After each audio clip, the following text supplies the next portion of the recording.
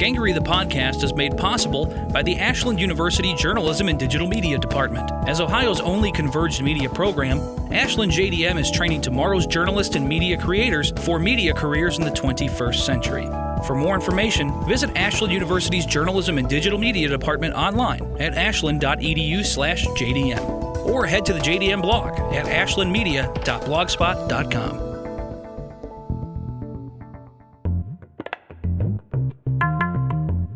This is Matt Tullis.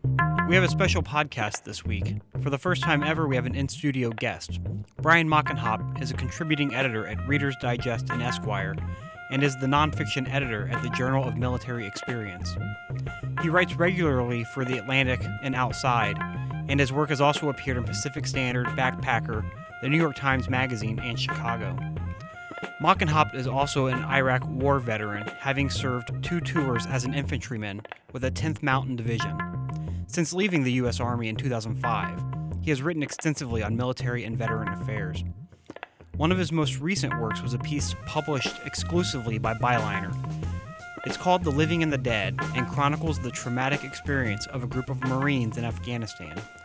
That story won the 2013 Michael Kelly Award and was a finalist for the National Magazine Award for Feature Writing. Brian, thanks for joining us. Thanks for having me on the podcast, Matt. Brian, can we start off by having you tell us a little bit about the story that was just published on Byliner.com, The Living and the Dead? Living in the Dead, it's the story of a group of Marines who were together in northern Marja in Helmand province of Afghanistan. And they had suffered a couple months into their deployment. They had 2 casualties in pretty quick succession. The first was a Corporal Ian Muller. He was a team leader, stepped on a bomb and was killed. And then a week and a half later, the platoon sergeant, Jimmy Malachowski, was killed also by a buried bomb. A lot of the story deals with one of the main characters, Tom Worrell, who was a squad leader at the time that Ian was killed. Ian was the guy just below him, and Jimmy Malachowski was his boss, was Tom Worrell's boss and the platoon sergeant, and also his best friend over there in Afghanistan. And Tom had to step into that role after Jimmy was killed, and he became the platoon sergeant. And so the story looks at the events about the guys being out on patrol, what they were doing in that area of operations, the fights that they had with the Taliban, deals extensively with the days that both of those guys were killed, and then also the experiences of their families back home when they found out about their boys being killed, and then the aftermath once the Marines came home of everything that they brought home with them after a pretty successful deployment, as the military would define it. They really had a huge impact on the area that they were in. Attacks were way down. They had helped stand up a local security force. So they could look at that as they had done their jobs and they had made some real progress, but they came home just wrecked. I mean, I've been writing about the wars for a while. I know from personal experience, friends with post-traumatic stress, and from writing about guys who have been through these experiences, and these guys were just hollowed out. They were just devastated, and for months afterwards. And so that's story takes it through several months into them coming home and trying to put their lives back together and figure out what it all was.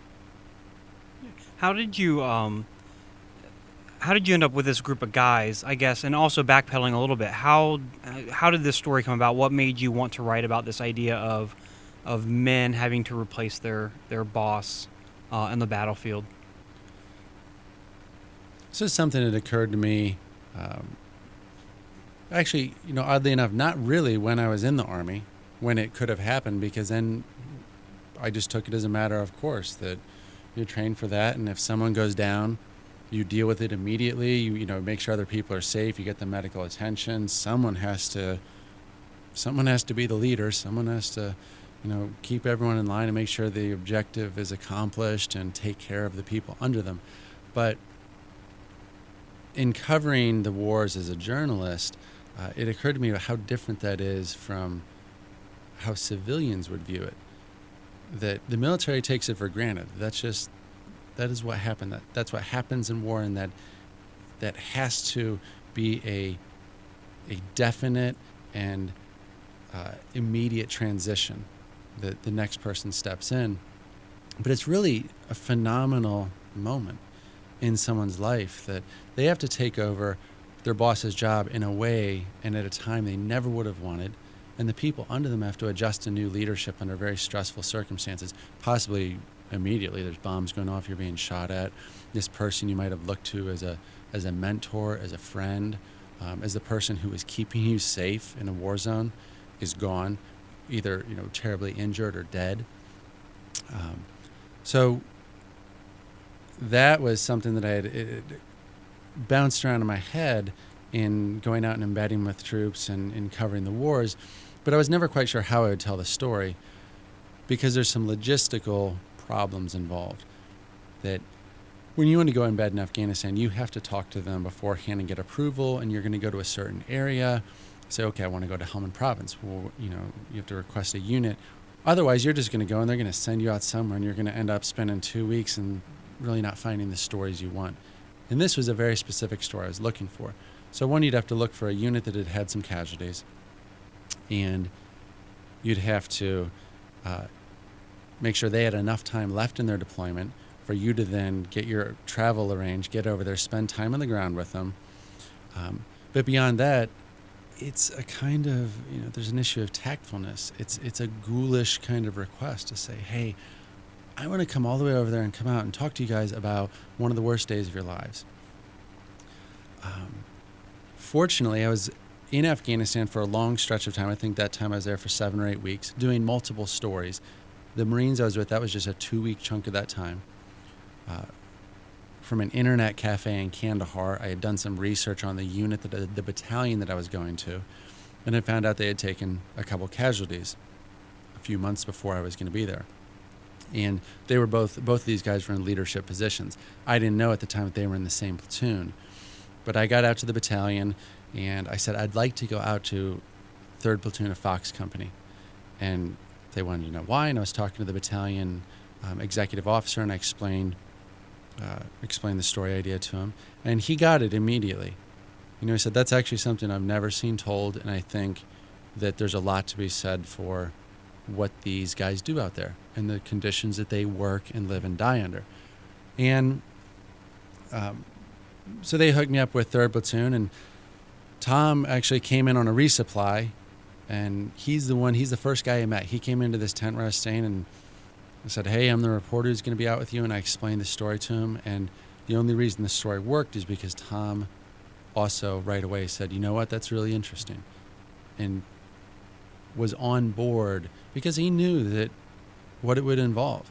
And I didn't realize at the time, I didn't know the full extent of the story, so I didn't realize what Tom was actually agreeing to. That he was ready to, in the middle of, he was still leading men in combat. I was going to go out on combat patrols with him. And, okay, now let me talk to you about these two things that you are completely racked with guilt by. So, Tom is what made the story work. And then I think by way of Tom, who had then become the platoon sergeant, him giving his okay, I think the younger Marines looked at that and said, well, if he's talking to him, I guess he's okay. So we'll talk to him about our, experiences with these guys and our memories and what we go through every day out here. Now, how much, you mentioned that you were in the Army and you served 2 tours in Iraq. How much does that help you as a reporter when you're out, in a battlefield? And I mean, A, with knowing kind of what's going on, but also B, with, I guess, maybe some credibility with the people you're talking to. Can you talk a little bit about that? It definitely makes a difference, for better and worse sometimes. But I would say one of the most immediate effects is it cuts down on the vetting process. Journalists, and for some good reasons, journalists aren't always held in the highest regard by the military And a lot of times it's for sensational, a lot of times TV reporting, some of the magazine reporting, but I will say by and large, of the journalists that I have met who are over there, it is a very professional, very skilled, very curious, empathetic, dedicated group of people that is spending time going out to these austere locations because they want to tell these stories. Mm-hmm. And I think the service members connect with that someone cares enough to come out and spend time with them and hear their stories out where it's happening. So there is that, but certainly having been in some of those situations, I mean, every war is different, everyone's experience is different, but there is something to having worn the uniform and having carried a weapon in combat. It's different than just having been in that same environment. That being said, I mean, being in that environment is very powerful as a way to form that relationship and break down some of those barriers, whether I'd had military service or not, because there's less explaining that needs to happen. You can ask them, how do you feel when you go out on patrol? And it's not like a civilian asking them at home. When I ask them that question, they know, like, well, they're thinking, well, obviously, it scares the shit out of you too, because it's scary, because there's bombs everywhere. You're asking a much more specific question. How do you prepare? How do you get your head in the game? You know, what do you think about when you're out there? You're able to start the conversation at a much deeper, more nuanced level. I think having military experience, the same as reporters who have experience covering the military, that just helps you. You can, again, start at a deeper level of the conversation. You don't have to ask as many dumb questions. You know, but that being said, there is a trap in that I've had I've had conversations with guys that they're like answering a question, or they will immediately start at a deeper level, and they'll say, well, you know what this is like. Like, well, that's true. I do know what this is like, but my readers don't. So explain it to me. So sometimes you do want to just be able to cut into it and get to the point of it with them. But I've also run into a problem though, a couple times that there's an expectation that, oh, well, you come from us, so your allegiance, your loyalty is with us. And I try to tell them it's not. My allegiance is also not with the news organization that I'm there representing. My allegiance is with the story. And it's rarely a problem, because I think most often when I explain to them what the story is that I'm writing, and I try as hard as I can to have a full enough understanding of what I am trying to accomplish, so that I am not even mistakenly misinterpreting what I'm doing. And then I tell them, this is what I'm writing about. And yeah, there's some difficult things, and I think a lot of times people are okay with that, even if some things are being portrayed that are not the first things you'd want out there. But if you can reassure someone that in totality that you are doing your best to be fair and objective and to get at the truth of it in a way that they will respect, then I think that resonates with them. But there's definitely, I think, varying levels of concern among you out with troops, and they wonder about what happens if he sees something that's bad, or and that doesn't often happen. But I think as a journalist with troops in that environment, I find myself having to check myself, or just sort of do occasional self-assessments of how I'm operating in that environment, because I need to keep in mind that these guys are there doing something that is their job, and they did not ask to have a journalist out there, and their jobs are stressful, and they come back and maybe the conversations they have, or they just want to kick back and watch a movie, but you're with them. It's like a reality show, and you're with them 24 hours a day. And so, yeah, anything's fair game. They know I'm a journalist. They know I have a notebook out, but I think it's a balancing act. Sometimes you just have to be able to respect that they didn't ask to have you there. They're bosses. It's a benefit on the strategic level to have the media covering the battlefield. For these guys who are 19 years old and out, going on patrols and getting in firefights with the Taliban every day, it doesn't benefit them to have a journalist around writing down when they're freaking out because they're just so angry and frustrated about something. So, it's a balance. It's not necessarily, it's not all fair game. Brian is here in studio with us because he is visiting the campus of Ashland University for the River Teeth Nonfiction Conference. He just gave a talk along with Earl Swift. It was titled Almost Like You Were There, The Necessity of Reporting to Scene Building, Reconstruction, and Remembrance. Brian, I'm wondering if you can talk a little bit about some of the things that you saw while you were in Afghanistan that you observed that were absolutely crucial to telling the story, The Lives and the Dead. Everything from starting with the compound that they lived in. I could have seen some pictures, they could have described it to me, but it wouldn't have been the same to be there with the heat and the dust, but to come in an armored, convoy, you go through the serpentine wire, you get off, you walk into the compound, just understanding the dimensions of it, but also the feel of this place that was home to them. And especially when they got there, it was Indian country. It was surrounded on all sides. And this was their little bit of a safe haven, but understanding where they live and their cots and stuff that they have laying around and the boxes you'd see sort of spilled open of care packages from home. What kind of things that they're obviously asking for, some socks and some tuna packs.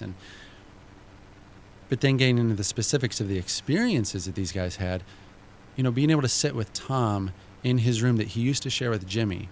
Now Jimmy's gone, and he says that's where he slept. And that's his flag on the wall. And then he tells me a story about why there's a pirate flag hanging on the wall. And the American flags, they both had one. And they carried them on other tours. And what had happened the day when he found out that Ian had died, how he had pounded his fists on the desk this plywood desk with the radios on it over in the corner of the room.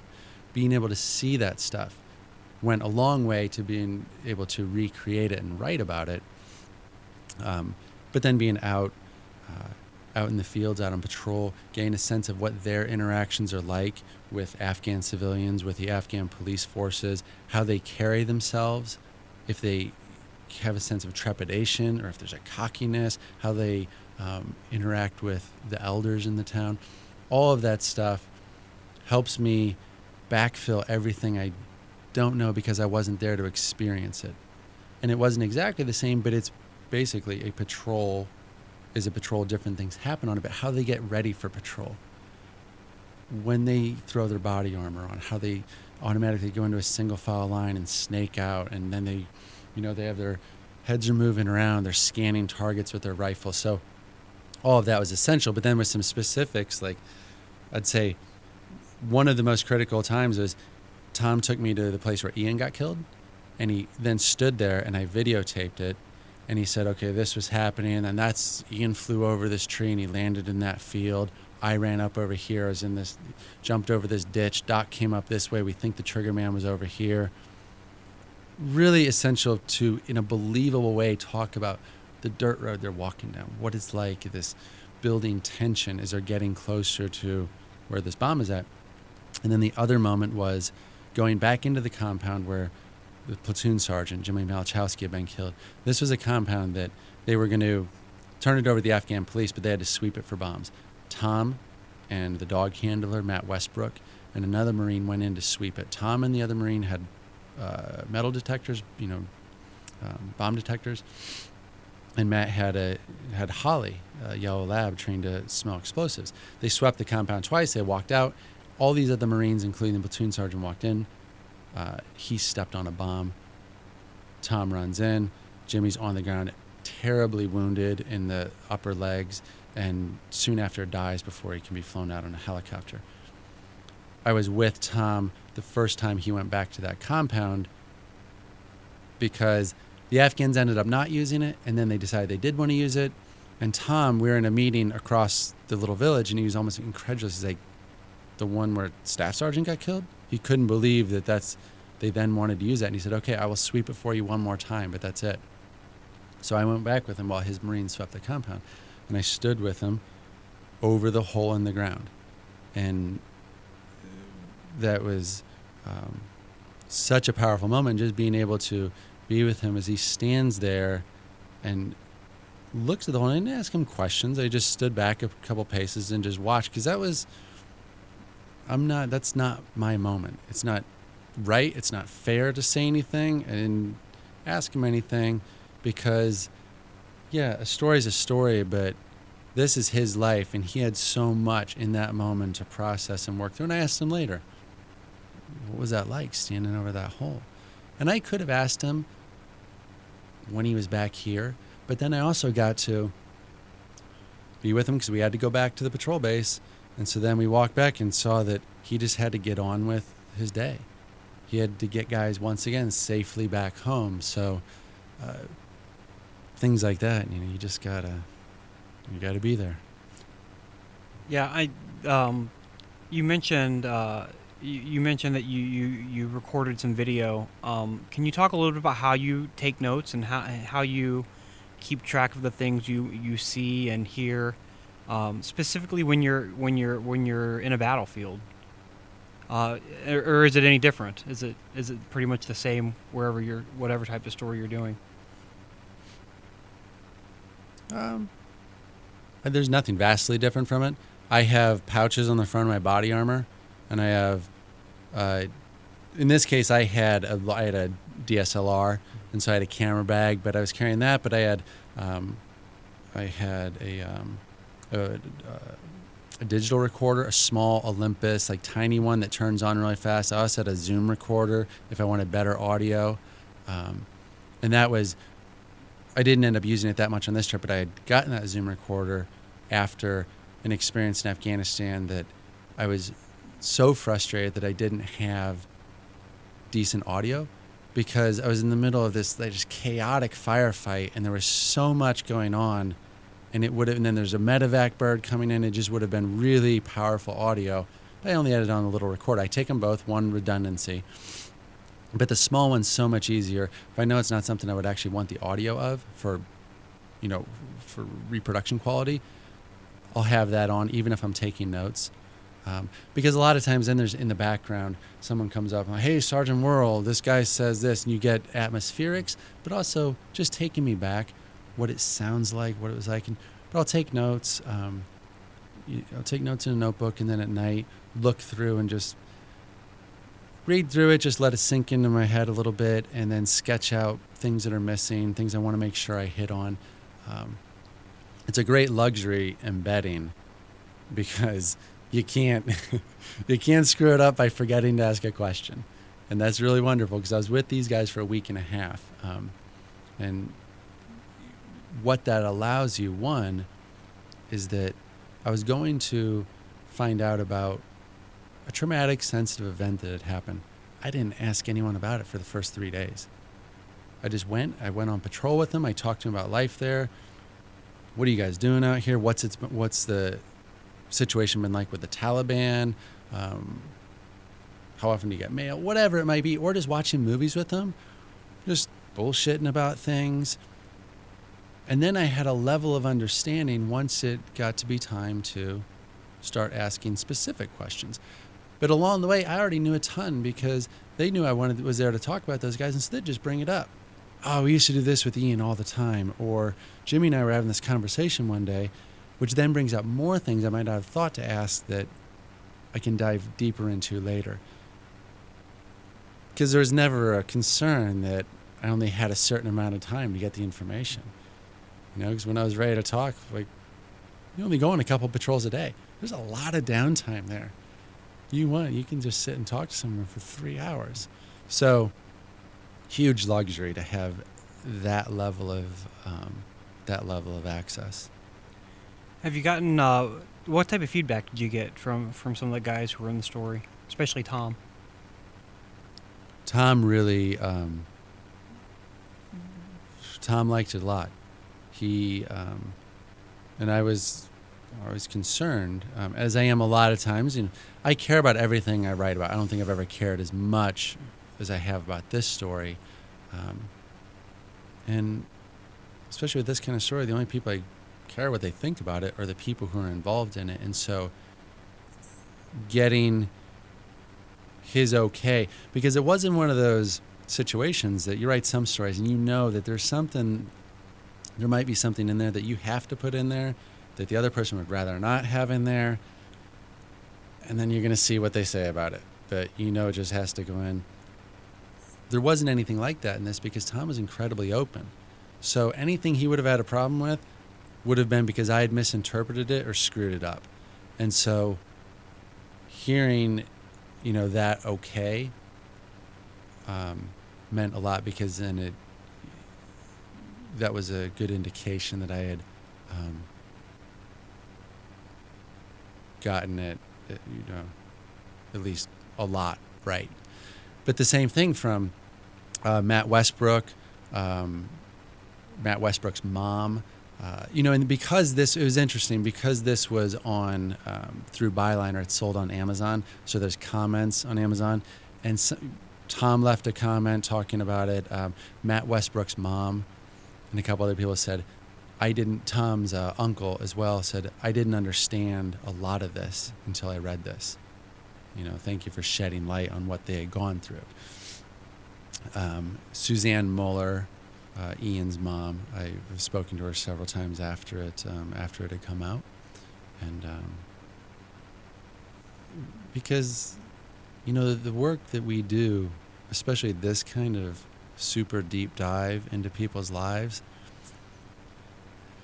we take it for granted as journalists. Well, that's what happens. You go out and you're a reporter and you ask questions and it gets published. And I think sometimes we convince ourselves that the payoff is, I don't even know, for the people who are sharing this. For Tom, it was a acknowledgement of the difficult situation that his Marines were fighting in, and that it's helping people understand, if they can get something out of what he had gone through, to understand that just the complexities and the difficult choices and just kind of the horrors of it all.